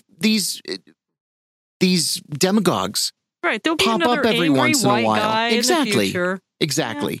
Yeah. One other point I wanted to make. There was a very interesting poll that was released today by Ipsos showing that Democrats and Republicans are equally angry going into the midterms. 42% of Democrats and 41% of Republicans say that they're angry. That's their number one motivator to go to the polls. That's very, very unusual. Usually it's out of whack. It's one party that's much angrier than the other, and that's what motivates them. Everybody's angry this time. And then 538 said that they have this proprietary algorithm. This is kind of complicated, that tracks voting patterns in the state of Washington, because these voting patterns can be applied nationally in off-year elections. You with me so far? And it says that the Democrats in Washington aren't doing nearly as poorly as everybody expected them to do 6 months ago, but they're not doing as well as they did in 2018. So their algorithm is saying exactly what we said on the show last week, that the Republicans are looking at picking up 12 seats in the House and losing 1 or 2 seats in the Senate. Did you see the poll showing Marco Rubio losing in Florida? How do you like that? Wow. You know, I thought that was interesting. That's it wasn't by a ton, but it's close. That's a race that has been close from the beginning, but Rubio has led it from the beginning. And now this latest poll shows him losing. You know, the funny thing is, and his opponent is escaping me right now. It's Val Demings. Val Demings. So Val Demings was the police chief of Miami. Miami? It was where's Disney? It's Orlando. Oh, I'm sorry, Orlando. Yeah, she was the police chief of Orlando. Solid law enforcement credentials, and he had the nerve to call her weak on crime. Well, what was interesting is I remember her saying in an interview is, while Marco Rubio's home, asleep, safe in his bed, I was out dealing with crime. Yeah, she was. Yeah. She was. I remember thinking, wow, she would be a terrific running mate for Joe Biden. And she made it to the final cut. But he I remember, too, reading about that and thinking, wow, that would be a really great ticket. You wanted to say something. Can I tell you guys? Please. I just wanted to tell you some terrible news out of Florida that crossed my path in the last hour. So this is from a Slate Courts writer. But Florida has a parental notification requirement for abortion. Florida Appeals Court just affirmed an order prohibiting a parentless 16-year-old from getting an abortion. So saying the appeals court holds with the ruling of the first court that the teen had not proven she was mature enough to get an abortion, and therefore they weren't allowed to waive the parental notification requirement, which of course she can't meet. The state has stepped in and said, no, you're going to have to actually have this baby instead. My God. So Virginia used to have a parental notification law, and the reason why they got rid of it was because there was a 16-year-old girl who got pregnant. She wanted an abortion. She went to an abortion clinic. They wouldn't give it to her because she had to have parental notification. So she tried to hide it from her parents. And then when it came time to deliver the baby, she hemorrhaged and bled to death. Oh, my God. You know what I keep thinking about is I grew up in foster care. Okay, so I was a ward of the court. What if you're a foster kid, foster teenager in one of these states? Yeah, you're just at the whim of the judge that you're in front of. It's just horrifying. Yeah. More breaking news if you guys want some. There is going to be a court hearing the day after tomorrow on that affidavit on efforts to release the Trump raid affidavit. So, wow, that's fast. Yeah. That is very fast. We only have a minute left. You wanted to say something about the gubernatorial race in Texas. I do, and I have some great ads to play, and I think we're going to have to hold it for another segment. But I do want to talk about Arizona and this activist group, a group of mothers against Greg Abbott. Yeah. It's in Arizona? It's in Arizona. I'm sorry, Texas. I apologize, Texas. I'm getting my states all mixed up. I was going to say, boy, they must hate Greg Abbott if they're not even constituents of his. Greg Abbott in Texas, we will be talking about in the next political. Okay. Maybe we can get into that tomorrow. Oh, that means I have time. Yes. More legal news. We have Brittany Griner filing an appeal of her 9-year prison sentence. I guess her lawyers are saying this is excessive. Usually the sentence is 5 years, and about a third of these people get granted parole. So we'll see. There are obviously talks underway for a prisoner swap. And then some news that I want to get into a little bit more. They're going to try and bring back the Tasmanian tiger. I saw that. Did you see this? How cool is that? I did not know that we were all agreed that we would try to de-extinct, which is this term that keeps coming up in this story. I didn't know that was a thing that we were trying to do as a planet. I mean, cool, right? It'd be great to see the Tasmanian tiger back. They are saying they have genetic material. They've sequenced the genome of a specimen of the Tasmanian tiger. They have this whole plan for how they can build that up and find a surrogate for the first embryo that they build out of this DNA. And that, let me see, they're saying the first Tasmanian tiger joeys could be born in 10 years. That's very. And they're the oddest looking. The oddest looking animals too. They're like the back half of them is spotted and the front half is not. Striped. The back half is striped like a tiger, but they're a marsupial. They're the only marsupial apex predator. Mm-hmm. Crazy. They're not very big. No. I think they're like the size of dogs. Yes. And maybe we'll get to go and see one hopping around. Running around. Very cool. In our lifetimes. All right, we got to go. We have so much stuff to talk about tomorrow and for the rest of the week. But for now, we're going to leave it there. Thanks to all of our guests. Thanks to the producers and engineers. And on behalf of John Kiriakou and Rae Valencia in studio today, and myself, Michelle Witte, thanks to you for listening. We will talk to you tomorrow.